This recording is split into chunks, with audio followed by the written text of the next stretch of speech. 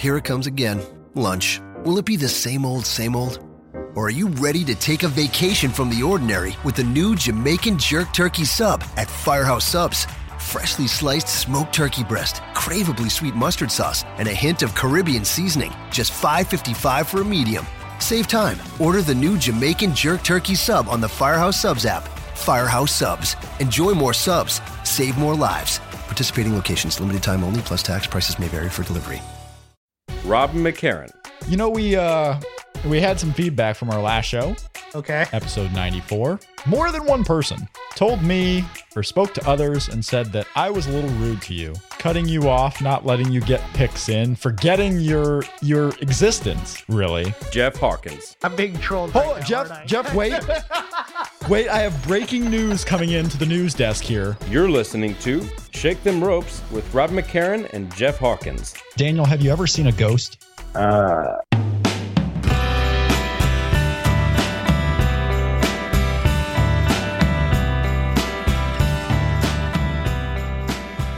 Hello, everybody, and welcome to Shake Them Ropes, episode What in the hell 117. is this? It's a song. Okay. It's a musical number from a band. Well, why are you so caught up in the opening music now? I don't know. It's, usually, you get just a little musical bed and we get going, but now I'm listening to, what is it? Is this more Weezer? It is not Weezer. No. What is I that? thought about doing every show Weezer, but Yeah, I know. decided against it. That was the Decemberists. Yeah. Yeah, Okay. just a song. I should have played that, honestly, the week after Seth Rollins got hurt. Sure. Either too mellow or too much of a bummer. It gets my energy down. No, I'm sorry. That's sorry. Not a bummer. No, I don't know. I was experimenting with different things. I don't know. Speaking of experimenting with something, they did that last night at the end of Raw, and we'll talk about that.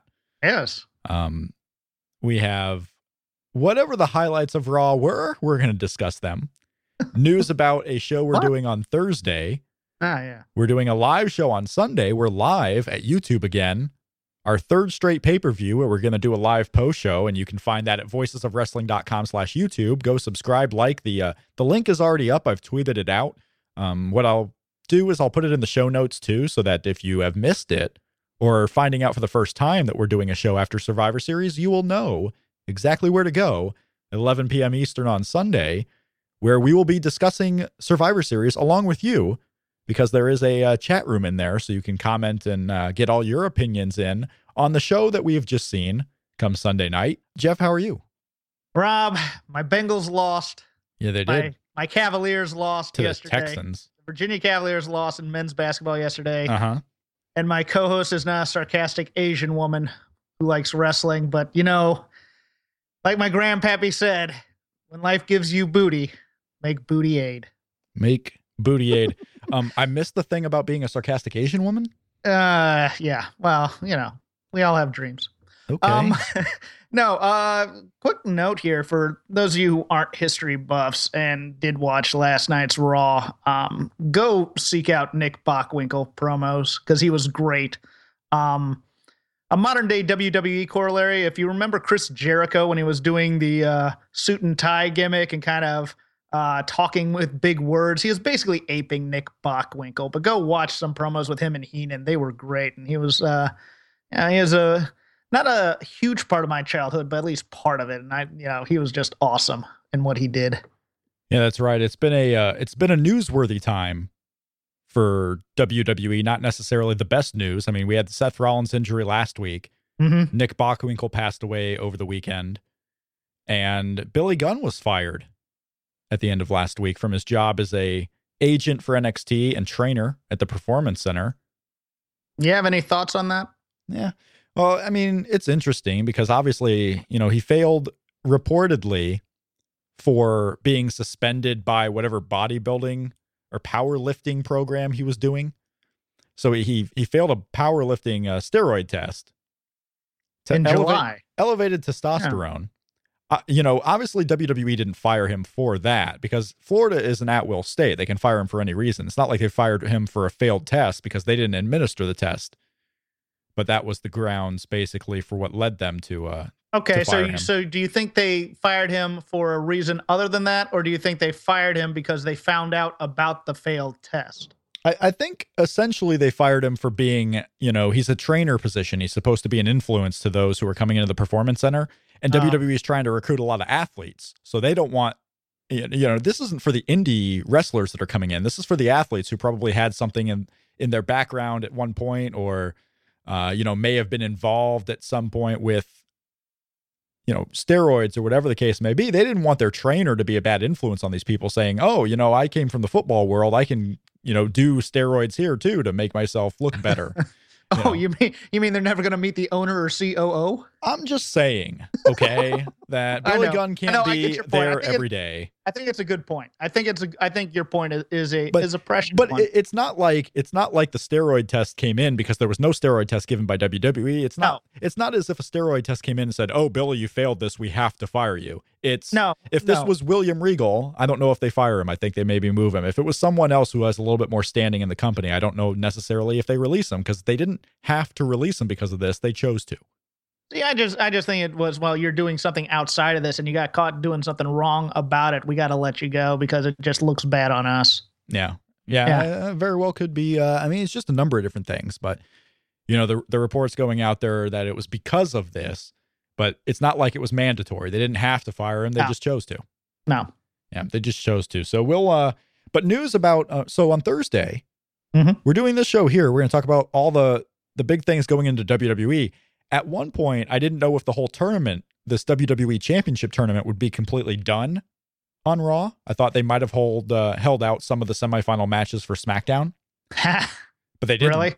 I thought maybe they would have. Maybe one. Maybe not all of them. Maybe one. The one that maybe made the least amount of mattering. Maybe the Dean Ambrose match. Maybe the Alberto Del Rio match. I don't know. But we did get the entire semifinals basically confirmed over Raw last night. So we're going to talk about the highlights from Raw, get into Vader and Sting from Starrcade 1992 later on in the show today as part of our top 100 match countdown. So we have this show this week, and on Thursday, Jeff and I are going to be joined by a special guest to preview WWE Survivor Series in full. And Jeff, you and I are going to do something fun after we preview this coming Survivor Series. We are going to watch a classic Survivor Series that kind of plays into what's going on now. But we are going to be joined to preview Survivor Series on Thursday by Dave Meltzer of the Wrestling Observer newsletter. So he will give, like you, some historical perspective into Survivor Series. We'll get his picks. We'll get our picks on what's going to happen. And we'll see at the end of the day who might be right. Cool. Deadly Game. Deadly Game. We are going to talk 1998 Deadly Game Survivor Series title tournament. The first Survivor Series at the time not to feature a Survivor elimination match. Correct. One of only two in history not to feature one. We are going to talk about that show from top to bottom as part of Thursday's show. So we'll have Dave Meltzer on to discuss the upcoming Survivor Series and review the 1998 Deadly Game Survivor Series, the WWE title tournament. And then on Sunday, we are live on YouTube with our full podcast right after Survivor Series ends. So we'll be live at voicesofwrestling.com/YouTube at 11 p.m. Eastern that you can watch and listen to on your phone, Apple TV, Roku, online, your computer, whatever the case may be. You can watch and listen and interact. All the details at Shake Them Ropes. So a busy week here, a busy week. We're going to be so tired of each other by the time next Tuesday comes around. Well, what's going to happen is we're not going to do a show next Tuesday. Oh, okay. So next week is Thanksgiving. It is also my birthday is on Tuesday. Ah. I will be the ripe old age of 30. Oh, you're such a baby. Come here. Let me pinch those cheeks. Come here. Let me pinch them. I will be 30 on Tuesday. So what's going to happen is Sunday's post show for Survivor Series with the holiday coming will be our show for that week. Oh, okay. So we will get a little break from each other. Are we being joined on the post show? There was a scheduled guest originally that we announced, and I don't know. No, not on Survivor Series. Dylan Hales will be on our TLC post show. Oh, TLC. Okay, never mind. Yes, remember he wanted to make sure he got on all his hot takes on ladders. Oh, okay. Yes. We're gonna have Dylan Hales. As far as I know, should probably confirm with him at some point again, because it was like 3 months ago. But yeah, he should be joining us for the December pay-per-view, which is not all that long far away, man. I mean, it's like 2 weeks after Survivor Series is going to be TLC. It's really quick. Maybe 3 weeks, maybe 3 weeks. And that week we're going to have a 3-show week possibly too, because this isn't the NXT show. The NXT show is going to be on Wednesday afternoon. So that might be a week too, where Wednesday afternoons, show will be our show for that week. Okay. Because, Tuesday night, and then 5 hours later, almost, a new show happens. All right, we've done all our calendar setting, and we've gone 10 minutes doing it. Let's get to the show. We can set the calendar. Jeff, we can do whatever we want on this show. Sometimes I bet the people out there, we talk too much wrestling, maybe. I'm tired of hearing about Paige. I'm tired of hearing about Dolph Ziggler's road to success. Let's hear about your Tinder life. I don't have a Tinder life. I have a girlfriend that I am happy with, that I met on Tinder. I love that I am happy with. I am happy. Yeah, but we did meet on Tinder. I've never been happy in my life, so let's go. What would cause Jeff Hawkins to be happy? What do you need in your life to be happy finally? Money enough to crush my enemies. Money. Maybe that's your problem right there, Jeff. Is that your number one thing to be happy is money? I don't know. Money doesn't buy happiness. I've heard that. It puts a down payment on it. Puts a down payment on the potential happiness? That's a Bobby Heenan line. I can't take credit for that. Or no, that's $20 and watch me smile. That's the Bobby Heenan line. Look, you can get everything else you want with money. You can get women or jobs or power or whatever with money. You can get them, but can you necessarily keep them? Oh, there's always others. Oh, God. It's like cars. You can upgrade to a new model. Yeah, I don't know if I would put women in the category of being like cars. Oh, great. Here comes the tweets. Jeff's a misogynist. All right. Well, we already knew that. I mean, there is no breaking news on that front. What? There is no breaking news on that front. Between the two of us and NXT women, who's been the bigger supporter? This guy. Thank you. Yeah, Rob McCarran. No. This guy.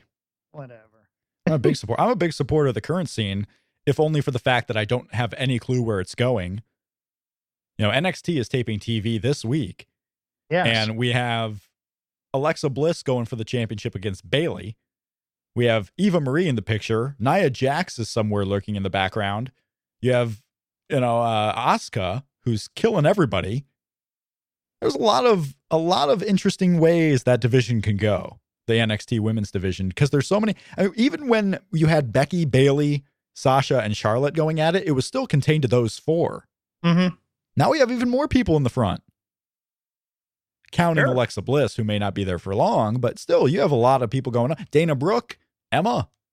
There's a lot of different ways that division can go. I'm excited for it. The big news coming out of Raw last night, though, Jeff. Yes. And we got to get your opinion, because, I mean, everyone seems to be talking about this right now. We don't have to get my opinion, but it'd be nice, because it's part of the show. But yes. I want to get where you're in on this, because, okay. It's pro wrestling. Yes. It's pro wrestling, right? Shouldn't be that necessarily surprising, but last night's show, the go home for Survivor Series, ended with a contract signing for the Divas Championship between Paige and Charlotte. First thing, you knew it was going to be a memorable one when they both came out in street clothes. Something WWE never does anymore. Right. You do a contract signing with Randy Orton, dude's coming out in the Speedo. Do a contract signing with anybody, they're coming out not dressed to go to a rock show, they're coming out dressed to wrestle. But the women get the different treatment here. Come out in their street clothes, and then you have the line that ends it. Paige trying to get under the skin of Charlotte by attacking the memory of her dead little brother Reed. Mm-hmm. Where'd you stand on the whole thing afterwards, while you were watching it, after the fact, one day later? I mean, is it that big of a deal? It's a talking point going all over the place, right? It's definitely a talking point. And I've listened to a couple different opinions on this, and I kind of have a different slant on the whole thing. Number one, I think, of course they were trying to take somewhat advantage of the whole Rousey hubbub going on and putting it in the main event slot, but also it was in Greenville, South Carolina, which is historically Flair territory. So they thought it might be good for Charlotte. I think that was part of the strategy as well, that I haven't heard a lot of people pick up on that part of it. As far as the promo and using Reed Flair, I know a lot of people are saying that there's no place for this in professional wrestling, et cetera, et cetera. There is a place for it. It's just not the WWE. If it were a pro wrestling territory type thing, where this contract signing was the culmination of a blood feud, where you thought that these two people literally did not like each other and hated each other, and that was used as a tipping point for a fight, this would have had a completely different opinion from most people, I think. But this is sports entertainment, where in the beginning we had Lightning and the Wyatts and the Brothers of Destruction, where we have two characters who don't talk like they are real people. They talk like they are television characters who are feuding with one another. They are Charlotte and Paige. They're not Ashley Flair and whatever Paige's real name is, because I can't remember it offhand. They're not seen as real people. They're seen as television characters in a world where the WWE treats it as a television show. Just like Stephanie McMahon's Twitter, I play a bad guy on television. There's not that essence of reality in there that would make that line permeate as much as it would in a kind of a blood feud that you had been building for weeks and weeks. I don't believe Paige really hates Charlotte, even on television. It doesn't come across that way. It comes across as a melodrama on ABC Family more than it does two people who actually want to rip each other's throats out. That's why it didn't work for me. I don't have a problem with cheap heat necessarily. And it was cheap, and I'm sure they got at least Rick's approval. I know they didn't get Mom's approval. But, and that kind of emotion can work. I don't know if it can work in front of an 18,000 person stadium in terms of crying and whatnot. But these things can work. They just don't work in the WWE in its current incarnation. It's just, it's weird. The show goes off that way, and obviously they got, what they wanted. I don't know if they necessarily put heat on this program or heat on themselves, but they got people talking about Paige and Charlotte. So if that is the goal, in that way it succeeded. I mean, they got people talking at least about that. So you're going in, but it was weird to me because you have the opening of the show with Undertaker and Bray Wyatt and the Druids and Kane and all this, business. And during football season, it certainly seems like WWE books the opening segment as the main event of the show, right? Because that's when most likely most people will be watching. Yes. And the ratings have kind of pointed that out a little bit lately, is more people are going to be watching that segment before football starts. So let's get our main program done early. So the main event slot isn't necessarily the main event slot. It's just what comes on last. And this way they put Paige and Charlotte on last. And for those who watch every week, it might be that it seems important because it's on last, and that's what we're used to. We're used to the important thing going on last, so good for them. But you had The Undertaker and Kane segment early on. Then you had Roman Reigns and his championship match in the middle of the show. Yes. All the tournament matches done relatively early in a broadcast when you had, all these matches taking place, all four of them. So Charlotte and Paige was last. No, the placement was definitely weird, especially when your build is to the biggest title in your company. Yeah. So to put the importance on, and we've been waiting for this Divas Revolution to put importance on the Divas in a correct way. And it seems like they tried, but I think if you have a line like that takes focus away from the actual program or from, Charlotte, it doesn't really do its job. Whether you like it or don't, I don't know if it's effective. And that would be my biggest issue with it, is that I don't think it was effective doing what they did. Okay. Now, but there has to be a reason why you didn't think it was effective. Do you think it was effective because it wasn't earned, or just because it was out of place within the context of the show? I think it was out of place in context for the show. I think it was out of place in, as far as the Divas Revolution goes, as far as, wanting to put importance on the show, when you're coming out, with some of the audience hating more on the company for including that line, or with the focus being on that one line instead of, I want to see Charlotte get a revenge. I just don't know if you're selling pay-per-views based on the match. I don't know if you're selling pay-per-views in general Well, even in context of the lines, it didn't make too much sense just dropping it in there real quick. I mean, there are ways to do it well, even though it might be in bad taste. But this seemed like putting it in for its own sake. So now some of the controversy, of course, is how would WWE write that? Why are they including Reed, who, aside from being in the audience a couple of times, was never a character on WWE TV? Like, this is a little bit different than when they would do things like this with Eddie Guerrero and Paul Bearer, because they were characters on WWE TV. Mm-hmm. This is Reed Flair, who has never been an actual character on TV for WWE. I mean, is that difference make this any more controversial than the other times they've used former wrestlers' deaths as part of an angle? No, because it's all the same intent. It's to give sympathy to the face and then make the heel seem even more diabolical that they'd stoop to this level to try and get inside the person's head.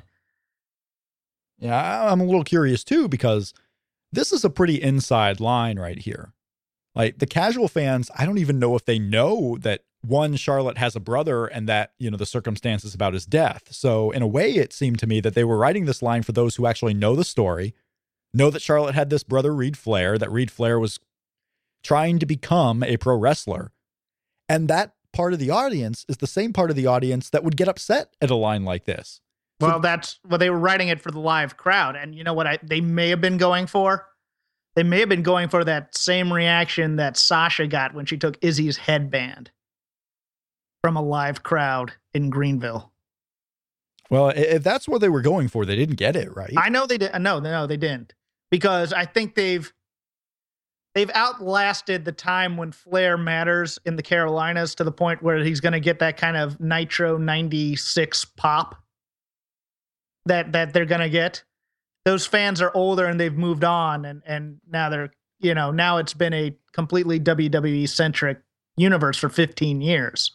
I think they overestimated the effect, and I'm getting the feeling it was some of the older members of the creative team that were pushing for this stuff.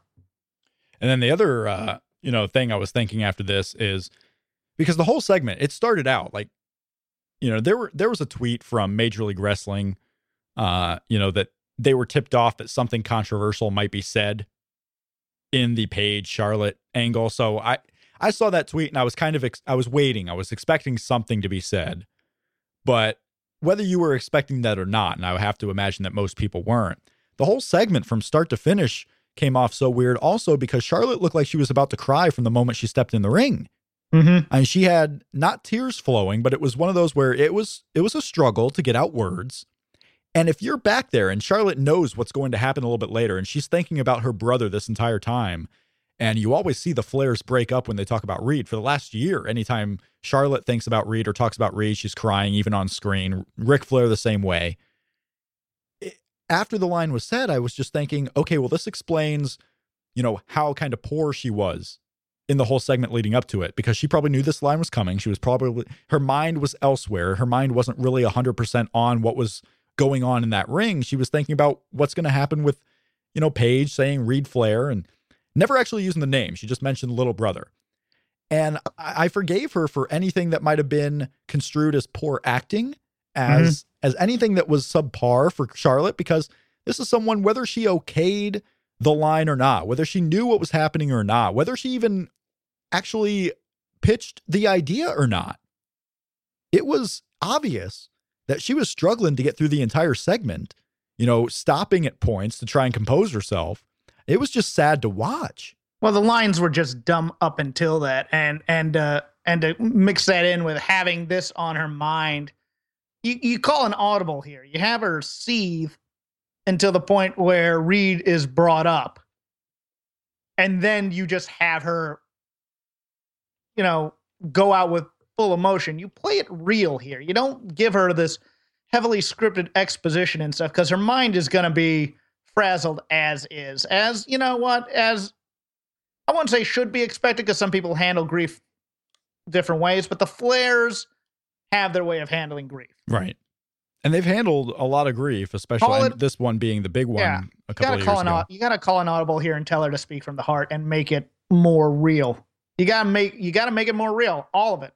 all of it from the get-go. You got to make them seem like they hate each other, and then have Paige bring up Reed to troll her. And then, or at least, maybe Charlotte's going on about why she got into this business to get this title because of Reed, like she was, but not in the way they were doing it. And then just have it all explode organically as opposed to this way. Because it was a noble attempt, but it failed on every level. Yeah, I mean, the segment after the fact, whether you think it was wrong or right, just didn't work. Right. And of course, there's the group out there that thinks it was okay because, Charlotte okayed it. And if the wrestler themselves, the one who is a member of the family or, related to the person that's being discussed, as long as they say it's okay, then why do we care? Right. I don't mind it being used. I just think there should have been a script coordinator or someone standing in the back going, "Hey guys, I don't think we've earned this just yet. Right. Let's hold off on it." And my question to them would be, do you think Charlotte actually okayed it or was just afraid for her position or worried that what would happen if she said no? Like, I don't necessarily know that just because the line was said that Charlotte necessarily okayed it. She just may have not, been in a position where she thought she could say no or didn't come up with a different idea of what to do. I could see it both ways. I could see them thinking, you know what, we got to get as much real heat as his home Rousey deal did. What can we do from real life between these two to make it seem that way and to get that kind of buzz going for us? Or I could see someone like Arn being in the meeting going, well, let me pitch it to her first and see if she's okay with it, and pitch it to Flair and see if he's okay with it too. Act as the buffer and come back and say, yeah, they cleared this. We can go ahead with it. I could see it both ways. There is breaking news. Oh, is there? Breaking news coming from the Cubs fan, who is a noted online blogger of all things Lucha Libre. Yes. AAA has a big show coming up in December. Okay. They have a big show coming up in December. In the advertising for the show is still Alberto Del Rio. Alberto Del Rio is not announced for any WWE house show that day. So there are rumors that AAA might actually get one more night of Alberto Del Rio. And in promoting this big show coming up in the beginning of December, there are promoters going around saying that they might get John Cena too.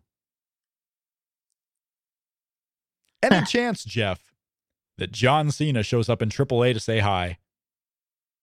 Only if AAA has a very good lawsuit on their hands. Otherwise, no. Yeah. The card, the AAA, it looks like for the Mega Heavyweight Championship, the vacant title, they're going to go with Rey Mysterio versus Johnny Mundo for that championship. So it doesn't look like Alberto, if he actually does show up, is actually defending the championship and, going to drop it. They've vacated the title. They have Rey Mysterio and Johnny Mundo going for the championship. But yeah, promoters trying to get people in the seats by saying that you might get a John Cena appearance. I don't think it's happening myself. But you never know.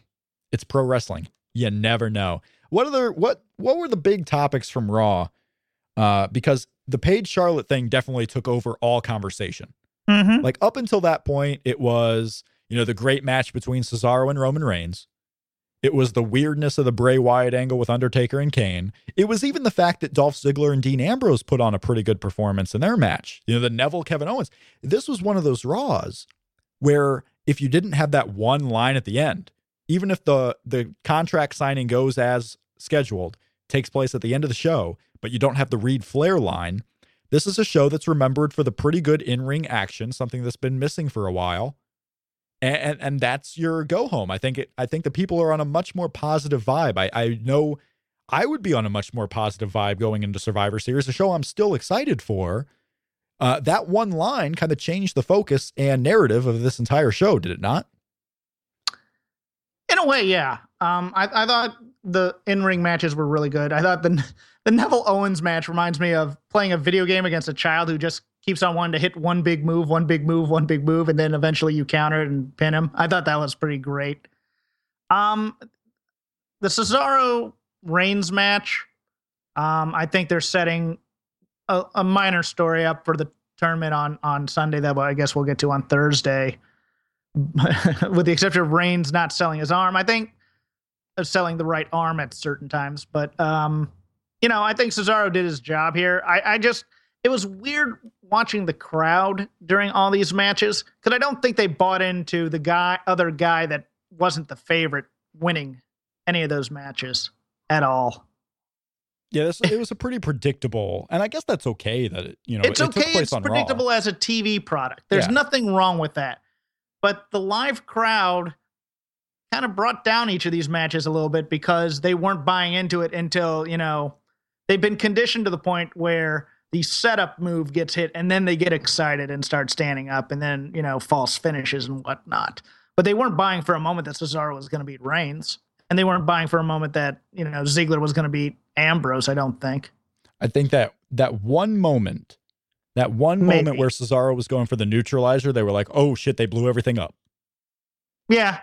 And that would have been interesting. I think it's going to be interesting, our talk on Thursday, to see if all these things that we've watched are going to be straight ahead or if they're going to, twist it a bit. Yeah. And it's one of those things where we kind of have to wait until Thursday to even get a card here. Because right now the card for Survivor Series is Roman Reigns versus Alberto Del Rio in one of the semifinals in the WWE title tournament. Mm-hmm. Kevin Owens versus Dean Ambrose in the other semifinal. And then, of course, the tournament final match. So that's 3 matches right there. Charlotte versus Paige for the Divas Championship. Kane and The Undertaker versus 2 members of the Wyatt family, who I hope are going to end up being Bray and Luke. And that's the best 2-person combination you can have. There will be a 5-on-5 Survivor Series elimination match, apparently. I must have missed this on Raw if it was announced. I can't remember if they gave an official lineup, but maybe they said there was one. Yeah, they must have said at some point. I watched the show all the way, but I don't remember them saying specifically, but I could very well see, we've been talking for the last couple of weeks about what kind of Survivor Series elimination match can they do? Are they going to put people in the tag team division in the Survivor Series elimination?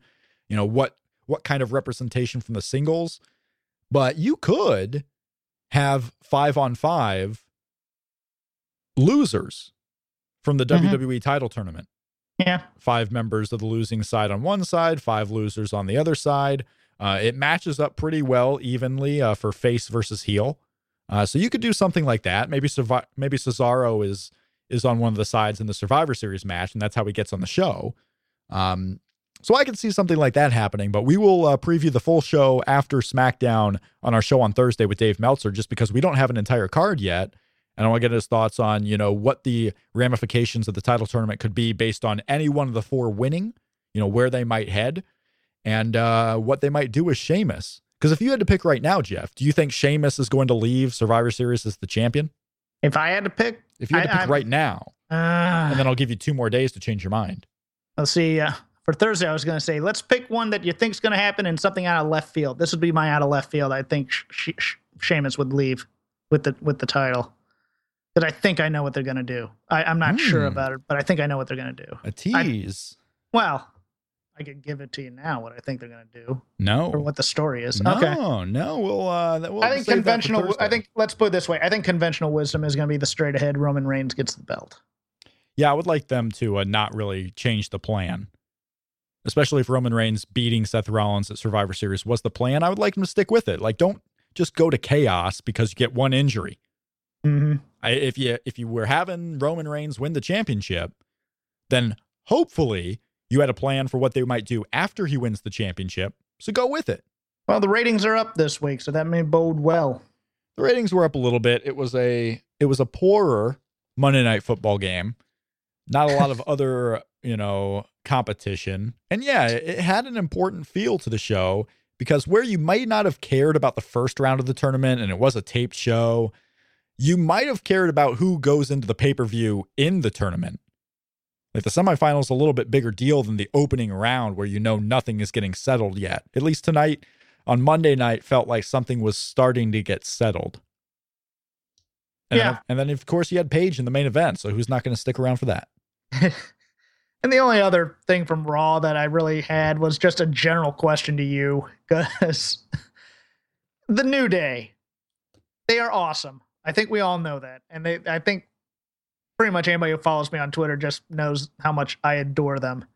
Are they doing a deconstruction of every single note ever given to a guy about being entertaining and being creative, because this act just gets more and more absurd by the week. You know, you might be onto something with that, with the dancing, with the trombone, with the unicorn, with the we have a new shirt, so now we have to incorporate something from the shirt into the act, and it's just like, it feels like every single, as I like to call them, studio notes, but every single note from creative to guys who can't get over. And, you know, you have Big E still doing the preacher voice that they were trying to get over for a while with him. And they have Kofi, and they have them dancing. It's just, it seems like it's such a meta type commentary on creative, and nobody gets that necessarily. It's meta, not meta. It's also niche, not niche. But that's a different story. I didn't say niche. No. I'm not. I'm saying that in general. I don't know why, but I am. You might be onto something for the fact that, you know, Xavier Woods, part of his whole character here now, they all play to the crowd. And how long have we heard that that's a directive from Vince McMahon not to play specifically to the crowd? You shouldn't be playing to the live audience because there's far more people watching on TV. You know, it's weird because there's a genius thing about it where eventually, after playing to the crowd for a while, they know how to turn the crowd back on them. Right. Yeah. As heels, which most cool heels don't know how to do. Because they're cool to the point where it's funny, but then they also go overboard to the point where at the same time, while it's funny at first, you're annoyed at the end of it. It's funny to them. Right. And that's how it should be. It shouldn't be they're trying to make us laugh. They should be making themselves laugh, and we just get annoyed with it after a while. But they're doing it greatly. Oh, yeah. Well, the moment they brought the unicorn stuff, I was like, what the? And I go, this has to be a rib on creative that nobody's getting, that Vince just doesn't get. If life gives you booty, make booty aid is a line that was delivered on television. And if it wasn't for the Paige Charlotte segment, that would be the line we're all repeating today. I'm thinking about. But no, it just disappeared. In the ether. Ether, not ether. Not ether. Not ether. And it's cash, not cachet. It's true. Yes. Is this just going to become a grammar lesson? Because I don't know if I have the knowledge necessarily to teach a grammar lesson. I do. I'm that selective, I can tell you this one, but if you keep quizzing me, I'll fail. And just give you that one. We'll leave that to CM Punk up until his UFC fight. God, which is never happening, by the way. I mean, I don't know. Also, I wanted to ask you this because over the weekend at Shake Them Ropes on Twitter, eating some hat. Well, no, you mentioned something about me eating. Now, a long time ago, she called you out and said you were going to have to eat a hat, and they were opining on what kind of hat you'd have. Okay, I was wondering why on earth I was getting all the tweets all of a sudden, because it's been a couple of months where I said if CM Punk ever fought in the UFC, I would eat my hat because I don't think it's going to happen, and that's not a shot at CM Punk. Like I said, I just don't think it's going to happen. Talking Sheet brought it up. I see. Yeah, I've sold all my hats because I'm so confident I won't have to eat any of them because he's not going to fight. Although I paused a little bit this weekend because, Hold on. Is there a big secondary market for used hats out there? Well, you got to blow my theory. It's a little anecdote. I'm just, talking because I'm not having to eat a hat. So I'm going to sell all my hats. Let's break down if Rob can actually sell his hats. Did I get the Jeff Hawkins voice? Let's break down and see if Rob. I don't know how to sound like Jeff. Really? Was I close? No. I wasn't? No, you're a bit close. How do you know? Yeah, how do you know? I might have been close. Let's see if Joey sells his hats. Wow. It's my Jeff Hawkins. I thought it was pretty good. Wow. No? Yes? I'm just shocked. Shocked at the. We're gonna have to have a production meeting after this. I try out. It'll be the first one we'd ever have. An actual meeting. Usually it's an email with one line, and then you say, "Okay, but let's also talk this." And I'm usually like, "No." Yeah, I have my rundown. Let's get to it. This isn't the mothership Voices of Wrestling podcast. What are you talking about? I have my ideas. I don't want to go 3 hours, especially now on this podcast host we switched to. Mm-hmm. We can't go any more than 3 hours. Now, the Voices of Wrestling podcast has fallen into this apparently lately because they had a podcast that went over 3 and they couldn't upload it, and they were figuring out why. Like, we can't do more than 3 hours. So luckily, Jeff, and I think we're both appreciative of this, we won't have to worry about that issue. No, Because we ain't going 3 hours. Because after an hour and 15, we're just tired of talking to each other. Although we are going to go 3 hours this week total. Yes. So in a way, we just break it up more evenly. Yeah. And we give it to you, the audience, for your commute. Or that's the way I would do it. I hope, you to the audience. You commute to work. You're commuting to a wrestling show this weekend. You just want to listen to Survivor Series talk instead of listening to the pre-show on WWE Network. I don't know. You get us. WWE Network, if you were to sign up today, by the way, like today, because WWE Network gives you a full month trial, and it's not a calendar month where if you sign up today, you get the rest of November for free, and that's it. Mm-hmm. You get the 4 weeks for free. So if you were to sign up today, you get Survivor Series for free. You get NXT TakeOver London for free. Mm-hmm. And you get WWE TLC for free. Mm-hmm. And then you can cancel your sub and sign up again at WrestleMania time if you want, and end up not actually paying for the network until all the way into the end of January and getting all the pay-per-views for the rest of this year for free. They didn't space these out one bit. Nope. All of them for free. And you can sign up for free at voicesofwrestling.com/WWE network, by the way. So if you are not a subscriber, I don't know why you aren't. Go sign up for free because you're getting everything. You're literally getting everything. You're getting the Undertaker week, which upset me a little because I went today earlier to go watch WWE Breaking Ground, and there wasn't a new one. Nope.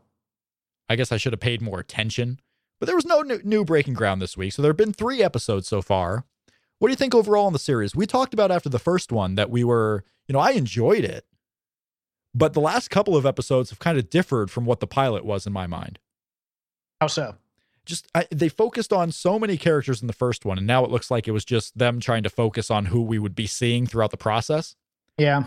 But we haven't seen really much more of Tino Sabatelli. We haven't seen much more of Jasmine Noof. No. We focus more on 1 or 2 characters per show.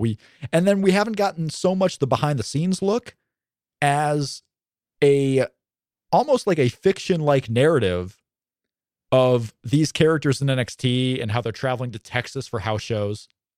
It's sort of behind the scenes, but you're not really following the ups and downs of the careers. You're just seeing the regular everyday life of the careers now. Yeah, it's a little too not focused. It's more focused on the casual aspects of life rather than the actual.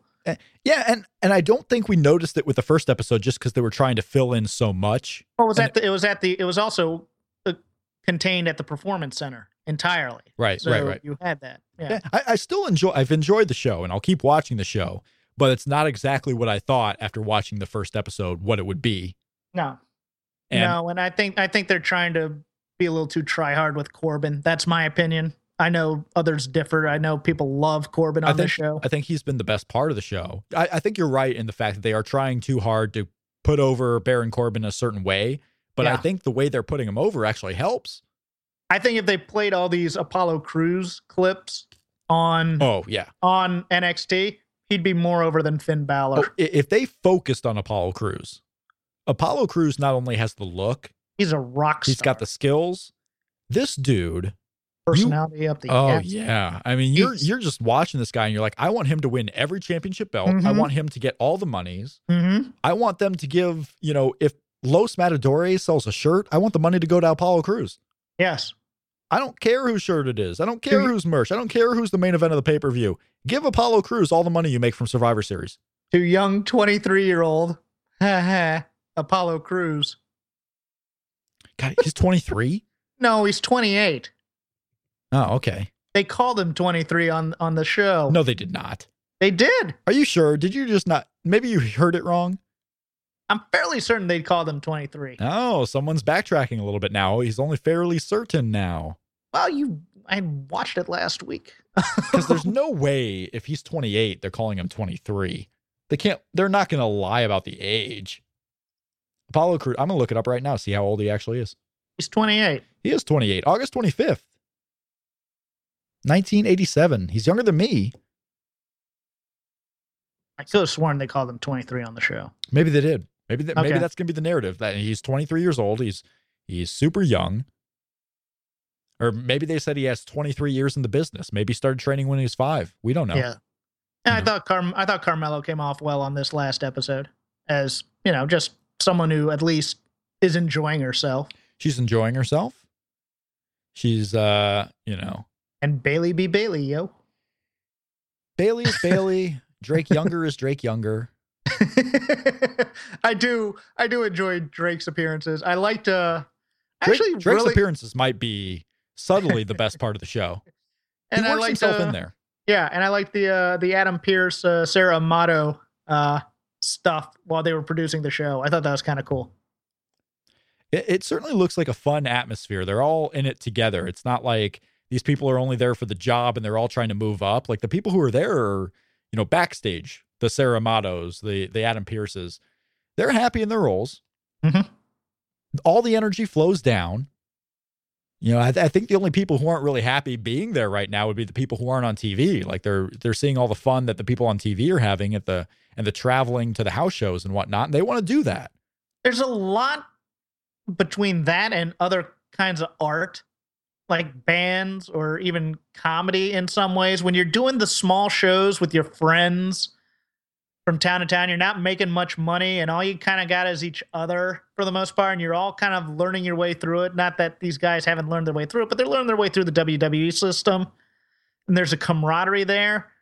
It's a lot more fun than when someone decides they can make money off of you and becomes corporate. And like I have a couple friends who have been on sitcoms or have gotten into sitcoms with, people that they were partners with and things like that. And then the studios kind of tinker around with your vision and they tell you can't do certain things, even though you know what's best for your own voice and stuff like that. And that then it becomes a job. It's not really a job right now. It's an adventure, to steal a line from an old military recruiting commercial, but it's true in this aspect. It is more of an adventure than a job. And you see that when someone like Sasha Banks goes up to the main roster, when Becky Lynch goes up to the main roster. Mm-hmm. Sasha Banks especially, she's sad to leave because now she's got to go do adult work. The time for 24/7 fun and being with her friends is over. She's out of school now. She's going to her real life. And she's sad because NXT was at times a party-like atmosphere. Her friends are still down there. She was down there getting better in pro wrestling. And it was the fun place to be. Well, and she was also a big deal down there. She's not a big deal up on the main roster. She's not a big deal yet. But you certainly see the potential still for her to be a big deal. And I wonder if that's why they keep her off TV. Like they know that, right? WWE knows we got to keep her off TV so the focus can be on Charlotte and Paige, because if we put Sasha on TV, all the focus goes to her. She's stealing all the limelight and it's not her fault. No, that's exactly it, I think. Which is great, I suppose. Like if you want to focus on Charlotte and Paige, okay, I'm all for it. Go focus on Charlotte and Paige. They're probably doing the right thing by keeping Sasha off TV. Like I'm bummed because I like seeing Sasha on TV, but if she's going to take away focus, you know what? Business-wise, go put Paige and Charlotte on the top billing. Hopefully that at some point, once you're done with Paige and Charlotte, Sasha comes in the mix and then she can be the focal point. And when it is her turn, you don't have a bunch of women's storylines that are, taking all the attention away. Or if Sasha were to come up and do a title program after Survivor Series with Charlotte, hopefully you don't bring Nikki Bella back and make her the focal point of the division when she's not the champion. Right.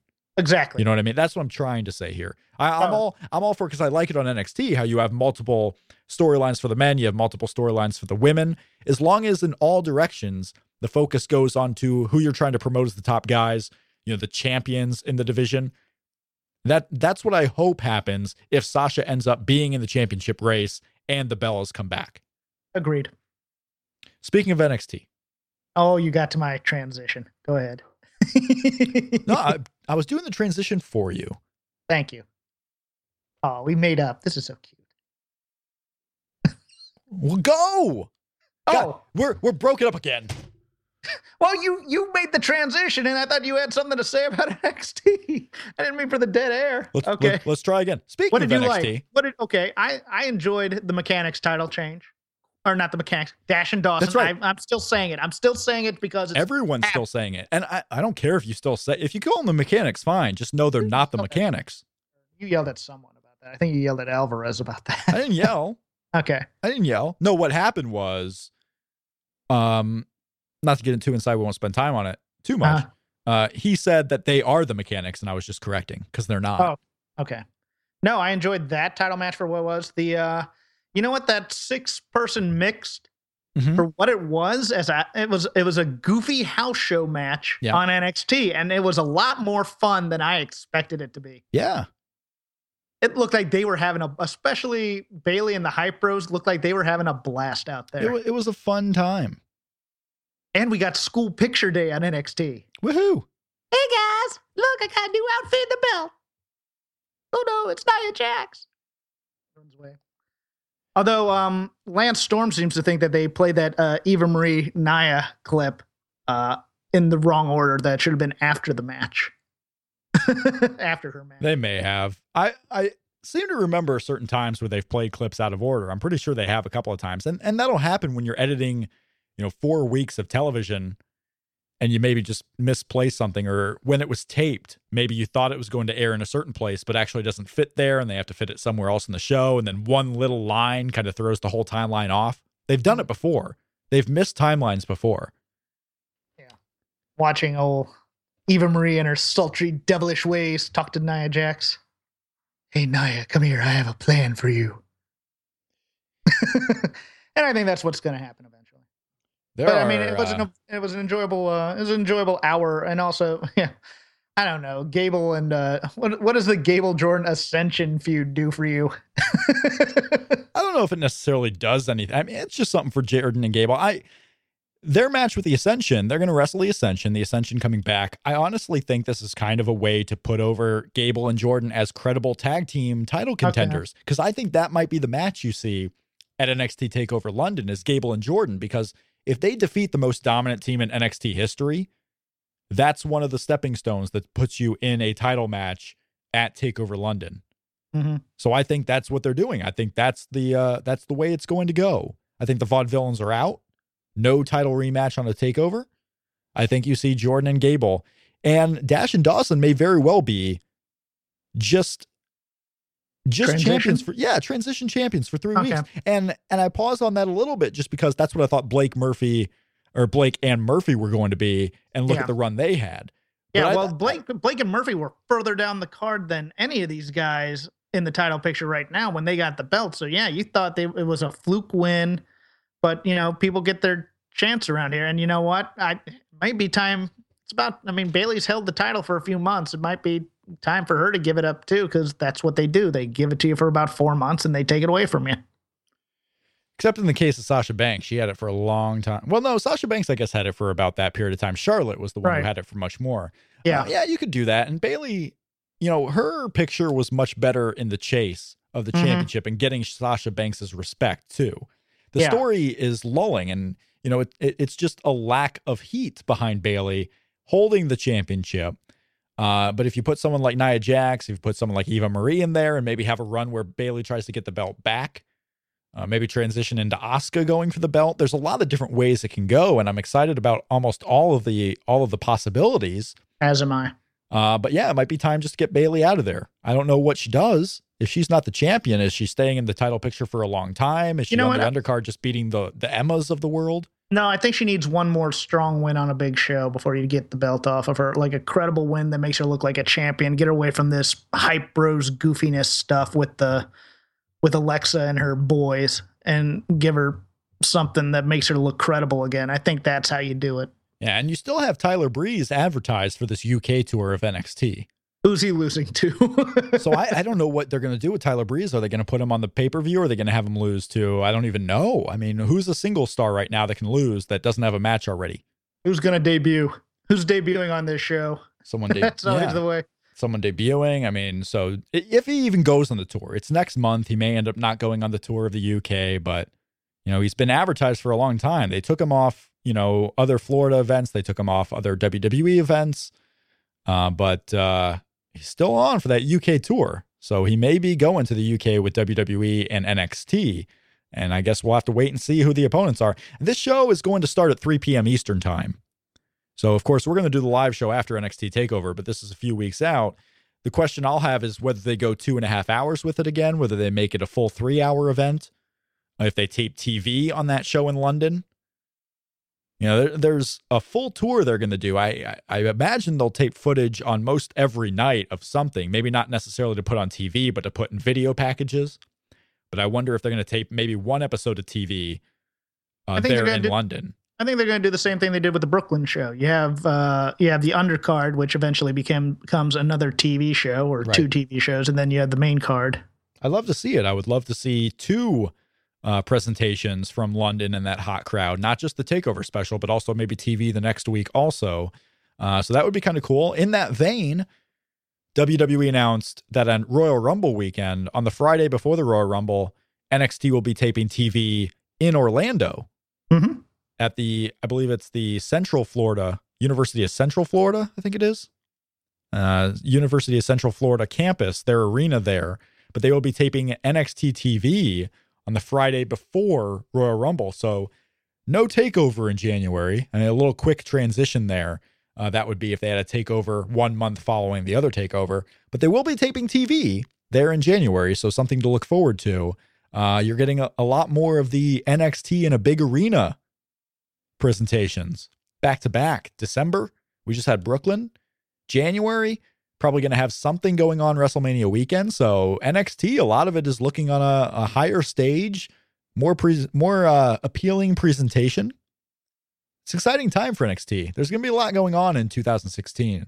It'd be great if they could get a Tommy and Zayn back for that as well. Yeah, it seems like a Tommy's still a little bit away. I mean, you hear no talk about him training. I mean, it was just, I don't know if he's cleared necessarily yet. Sami Zayn, yeah. In a way, you've had Kevin Owens go away from this roster. Like, if Sami Zayn were to come back, let me ask you this. If Sami Zayn were to come back, do you put him in NXT or do you have him face maybe Kevin Owens or go right up to the main roster? Ooh. Because now, I mean, this question comes about now. I would have thought maybe a month ago that, of course, you put him back in NXT. But now you have Seth Rollins out. You have Randy Orton out. But I think they have him slotted the same way they have Neville slotted. So as the guy who can do a lot of physical flippy-do stuff, but isn't a main event player. I don't think they have plans for Zayn anywhere above an Intercontinental title run. So, well, there you go. And that's what I would do at WrestleMania. If Sami Zayn came back in February, for example, I put him in a feud with Kevin Owens because the story is there. Their story from NXT, You can tell that story on WWE Raw. You have a match that has a little bit of heat behind it going into WrestleMania. And you bring him right up to the main roster in that feud with Kevin Owens because you have no Randy Orton. You have no Rock, most likely. You have no Ronda Rousey, most likely. You have no, who knows what Triple H is going to end up doing. The title holder might be Roman Reigns for all we know going into WrestleMania. Like, if you want something that at least has a story behind it and to try and fill a card, because now we have to fill a 4-hour pay-per-view with a lot of stars gone. So even if you bring up Sami Zayn just to fill a match on the pay-per-view, I could see that being a place for it. Okay. Yep. But that is, WrestleMania is a long time away, so who knows what's going to happen. I mean, there could be so many changes going into WrestleMania that anything talked about being done right now isn't really official until, basically February when they decide, okay, this is where we're going to go with it. I mean, the Daniel Bryan situation tells you all you need to know about, don't take anything as certain to happen until we're actually in the advertising run up to WrestleMania. Our match this week on our top 100 matches to see before you die is brought to you by WWE.com. We are on match number 56, I believe it is. Vader versus Sting from the 1992 Starrcade. This match was the final of the King of Cable tournament, Jeff. Yes. A King of Cable tournament that did not, in fact, end up on TBS. This tournament was celebrating 20 or 25 years. One of those. On TBS television. Mm-hmm. And it took place on pay-per-view. Sting versus Vader. What do you got for me on this match and the history of it? Not much, because I didn't do a lot of historical research. I just kind of watched the match this time. Yeah. Well, 92 was weird, because 92 is, I mean, this is late 92, if I remember correctly, right? What was it was December of 1992. December 92. So we had already passed the Dangerous Alliance. We had passed, that kind of goodwill. They were right now, they're kind of in the middle of that Bill Watts era type of thing, and they're trying to forge a relationship with Japan, which is why you have also on this card, you have Muto's been brought back, and Masahiro Chono's on this card. And if you saw them in 1992 on a card and you thought it was a good match, you'd be wrong, because their match on this card is terrible. But they're trying a lot of different things here. I mean, they're still trying to get a little bit of the cartoony aspect into it with, I think PN News is still with the company for a short time after this. Steve Austin is about to make a return to team with Brian Pillman for the Hollywood Blondes, but you're in flux here, and you have Sting as your champ, and you have Vader, who's very good. You have Ron Simmons, who's on the ascent here. Ricky Steamboat is still with the company for the time being. You have Barry Windham here. You still have a good roster of workers, but you really don't have a lot of heat to it, because oddly enough, the absence of Ric Flair, who was in the WWF at the time, is still being felt here. And he would return shortly in 1993, I believe. So it's a time of transition. They're really trying to push Sting as a credible champ here. And this was one way to do it, was to have this King of the Cable tournament and to crown him the winner. Spoiler. This match, I don't know. I didn't take a lot of notes on this match, because it seemed just like, it's your basic David versus Goliath kind of match here, where Sting's doing a lot of, drop kicks and flying maneuvers, trying to get Vader off his feet, and Vader is just killing him with forearms. That's the story of the match to me. This is Vader. This isn't quite Vader versus Flair, which we're going to get in a few weeks, but it is Vader. WCW Vader is infinitely better than WWF Vader by a long shot. If you made a list of the top 5 guys WWF wasted, Vader is possibly in your top 2, I think, in terms of potential. Although Vader is a bit out of shape here. He was never in shape, but he's noticeably breathing here. The other thing that I took away from this was that that dive that Sting does over the top onto Vader and Harley Race. Harley Race took the brunt of that, and he was not a guy who wanted to take bumps. If you watch the bump at the end, he kind of gingerly falls. He's kind of in the same situation as Gary Hart, and that he's an older guy with some physical problems, but they bring him in for the credibility aspect of it. I believe Race at any one time was cornering Vader, Lex Luger, and Mr. Hughes, which is a fascinating combination if you think about it. But overall, the story of this match is just watching Vader pound the shit out of Sting for about 15 minutes. It is. It's match number 55, by the way. 55. Right. We're going ever so close to 50 halfway through. I mean, Vader there, the big tough guy, Sting, the agile one, young Sting still. It seemed like until Sting became Crow Sting, he was always the young Sting. The young up-and-comer Sting is going to take over the wrestling world. I thought the match was pretty enjoyable. I thought it was funny, reading that it was the final of the King of the Cable tournament and it's taking place on pay-per-view. It seems like something, a wrestling promoter would do now. The King of Atlanta tournament final will be held in Chattanooga, Tennessee. Well, what got me was I read the Observer review of this card. Dave loved the show. He loved the match for sure. He loved this match, and he loved the match before it, which was the Wyndham Pillman versus Steamboat and Shane Douglas match. And he gave that 4.5, and he gave this 4.25. Correct? 4.5. Oh, okay, so I got them mixed up. He has this one 4.5, and he has the tag match 4.25. Yeah. And I think it's a good match. Maybe it's just at the time we weren't seeing that kind of New Japan, Kenzo, or the just beating the crap out of guys type of matches. Right. The physicality. I mean, compared to what the WWF was doing at the time, this was hardcore wrestling, Southern style, look like a fight, and just getting your ass beat. Yeah. And Sting ends up winning this match, winning the King of Cable tournament. He gets kind of a flash win almost as Vader goes up to the top rope, and it was kind of like a power slam, onto the mat effectively. Yeah. What happened was it's almost the same story as the Neville Kevin Owens match. Yeah. In that Vader kept going for this splash, and on the splash he'd hook a guy, but he could never hook him for the pin. So he went up for it, and on the third time he gets caught by Sting in a power slam. 1, 2, 3. 1, 2, 3. Sting gets the win. Vader just kind of walks away. But yeah, that was Starrcade 1992. Sting versus Vader. Interesting match. 4.5 stars, like I mentioned, Dave put it at. So in a quandary, because you thought it was just virtually any other match, right? Like it was an okay match. It was good. It was entertaining. It went about 16 minutes. So the question I have for you, Mr. Sting should be a Hall of Famer, is Dave Meltzer recommends this at 4.5. I'm sure a lot of Sting fans really love this match. Mm-hmm. In a way, this kind of has to be one of those matches that you put out there on the Sting resume as someone who advocates him for the Hall of Fame. Like, look at the matches he can get out of Vader.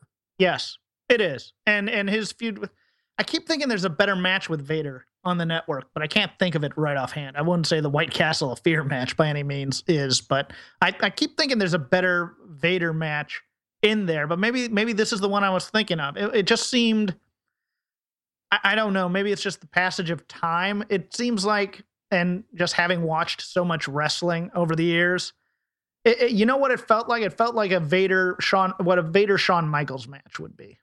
It's funny because we have 2 more Vader matches on this countdown. Yeah, we have Vader Flair. We have Vader Cactus Jack from Halloween Havoc 1993 later on in the countdown. Vader Flair would be coming up pretty soon. We'll probably get to that in December because it's number 51.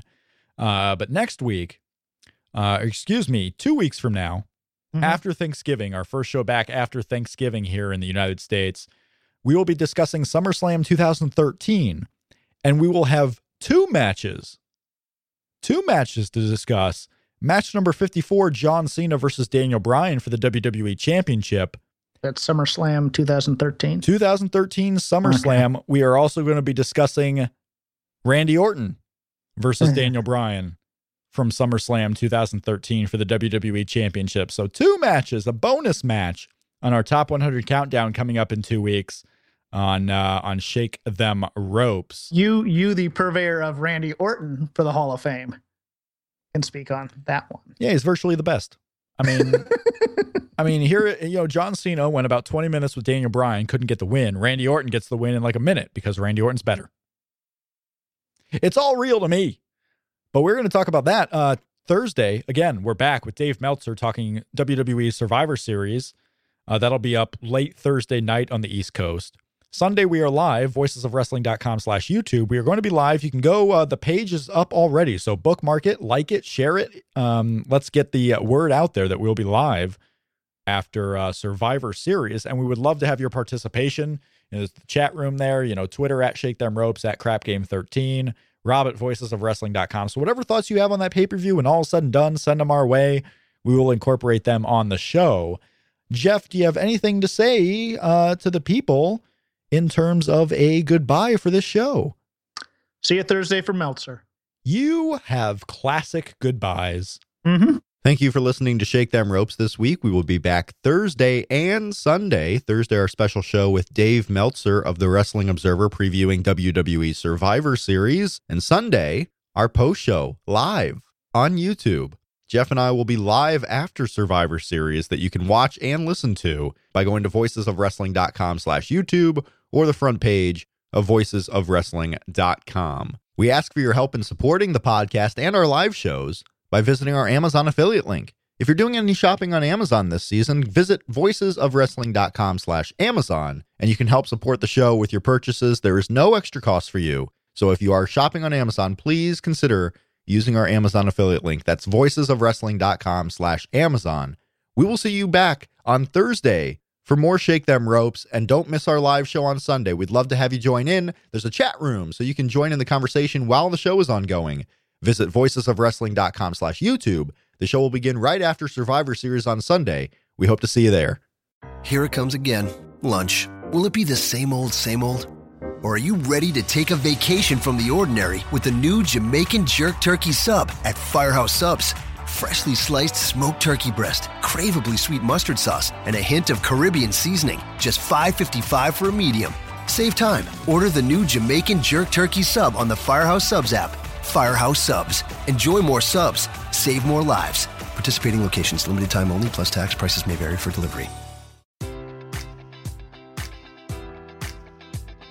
Enjoy all your favorite sports like never before at BetMGM. Sign up using code Buckeye and receive up to $1,500 back in bonus bets if you don't win your first bet. When you register with BetMGM, you'll get instant access to a variety of parlay selection features, live betting options, and the best daily promotions in the business. And with BetMGM at your fingertips, every play and every game matters more than ever. Place your money line, prop, or parlay bets with the king of sportsbooks today. Sign up using code Buckeye and receive up to $1,500 back in bonus bets if you don't win your first bet.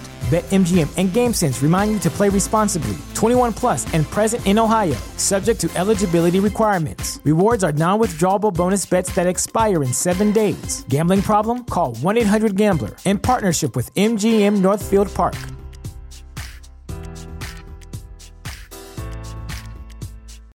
Without the ones like you, who work tirelessly to keep things running, everything would suddenly stop.